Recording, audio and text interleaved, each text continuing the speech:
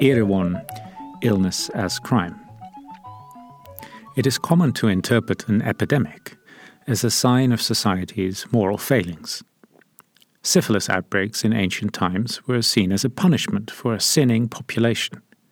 And medieval plagues were explained in terms of moral pollution of a society, with foreigners or minorities ending up as the usual scapegoat.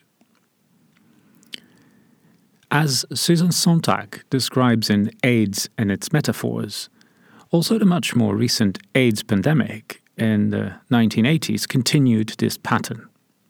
The spread of HIV/AIDS has been portrayed as a reflection of the misdeeds of society.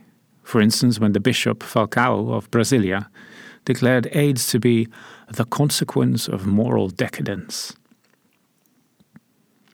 As it happens, I think that epidemics typically do disclose moral failings of society, although these failings have nothing to do with sin or moral pollution and everything with an unfair distribution of resources, care, and infrastructure, for example, under capitalism. However, in her work, Sontag has pointed out that this narrative of disease as a societal problem is losing its grip. And this trend is only continuing. There has been a gradual shift in how illness gets exploited for projecting moralistic fantasies onto people, a shift towards the individual. As Sontag says, in the past, such grandiloquent fantasies were regularly attached to the epidemic diseases that were a collective calamity. In the last 2 centuries, the diseases most often used as metaphors for evil were syphilis, tuberculosis, and cancer, all diseases imagined to be preeminently the diseases of individuals. In other words, instead of moralizing about society when we find ourselves in a deluge of infection, our moral outlook construes and experiences sickness and health increasingly as individual failures or achievements.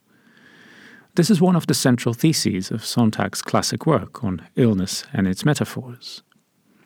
More and more, people interpret your disease as a judgment on you, and not as a judgment on your society.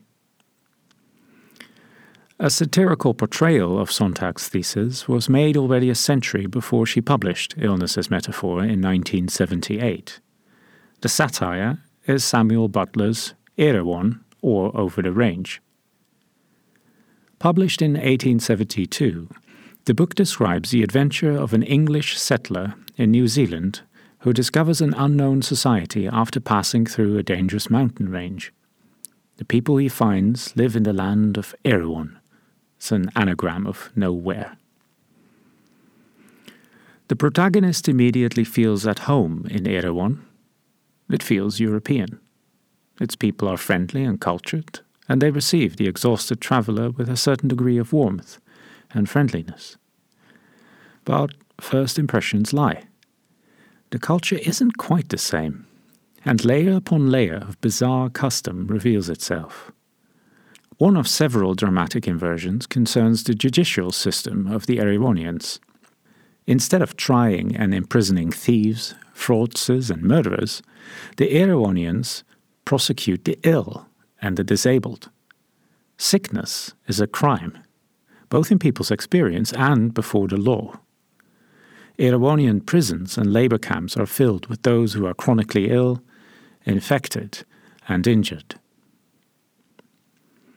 In one scene, Butler portrays a typical scene in an Erewhonian court, in which a judge delivers the following speech. "Prisoner at the bar, you have been accused of the great crime of laboring under pulmonary consumption, and after an impartial trial before a jury of your countrymen, you have been found guilty. Against the justice of the verdict I can say nothing. The evidence against you was conclusive, and it only remains for me to pass such a sentence upon you as shall satisfy the ends of the law. That sentence must be a very severe one.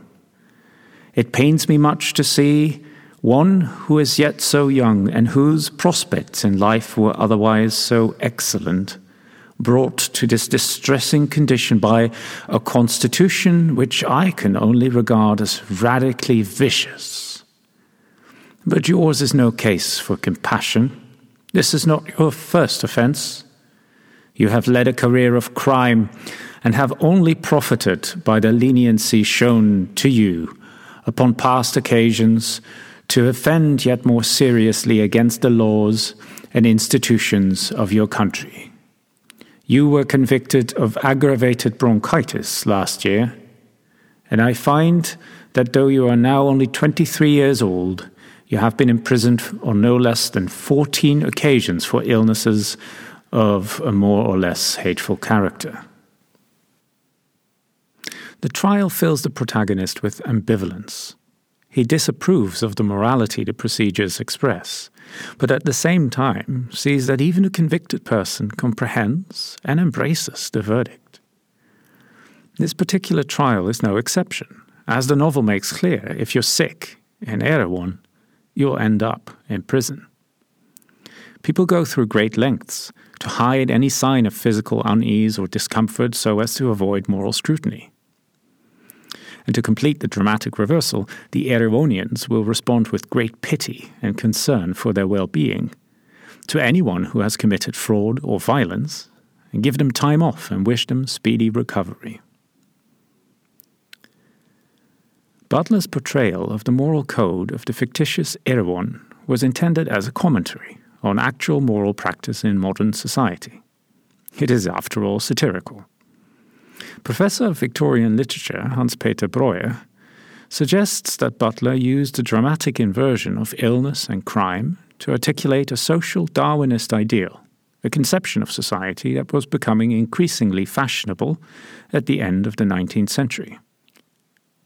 When writing his novel, Butler was strongly influenced by George Drysdale's The Elements of Social Science, or Physical, Sexual, and Natural Religion, from 1855, which proposed an empirical morality according to which only deviations from natural laws should be counted as moral failings. Conventional laws, like those of etiquette or the church, are no genuine guide to right and wrong. As Breuer sums up the core of this moral code, the strong, not the virtuous, are rewarded, and the weak, not the wicked, are punished by suffering and death. It is the kind of morality you find articulated in works by Friedrich Nietzsche around the same time, and which inspired pseudoscientific movements with a eugenicist or a social Darwinist inflection. Whether Butler himself subscribed to a form of social Darwinism, or whether his satire was meant to demonstrate the abhorrent character of this way of thinking about illness and disability, is not a settled matter. It is clear that Butler recognized that the actual English society of his time didn't differ as much from Erewhon as people might have liked to think. But did Butler see this proximity and overlap with Erewhonian morality as a good beginning? According to Breuer, we must read Erewhon as Butler's dramatic defense of a broadly social Darwinist ethics, already implicit in people's practice, according to which morality is about strength, not virtue. On the other hand, Sontag, who comments on Erewhon in a footnote, interprets Butler as using the dramatic inversion of illness and crime to point out the absurdity of condemning the sick. To be clear, I've only read the novel and not any of Butler's other writings, but going by the novel's text, I'm inclined to side with Sontag. It is perfectly clear that Butler saw the practices of the Erewhonians as symbolic for actual attitudes in society. Yet it is equally beyond doubt that his inversion was intended as satire, just as the rest of the novel. Presenting a judge who sentences someone for tuberculosis was an exaggeration intended to evoke indignation in a reader, not praise. To me, it seems that the satire's pedagogic purpose is to get a reader to recognize how close the actual world already is to Erewhon. Read in this way, the novel maintains its relevance as social commentary. In many situations and corners of society, illness and disability are already construed as moral failings. In modern capitalist societies, people with chronic illness are already tried and persecuted, be it only in a de facto way.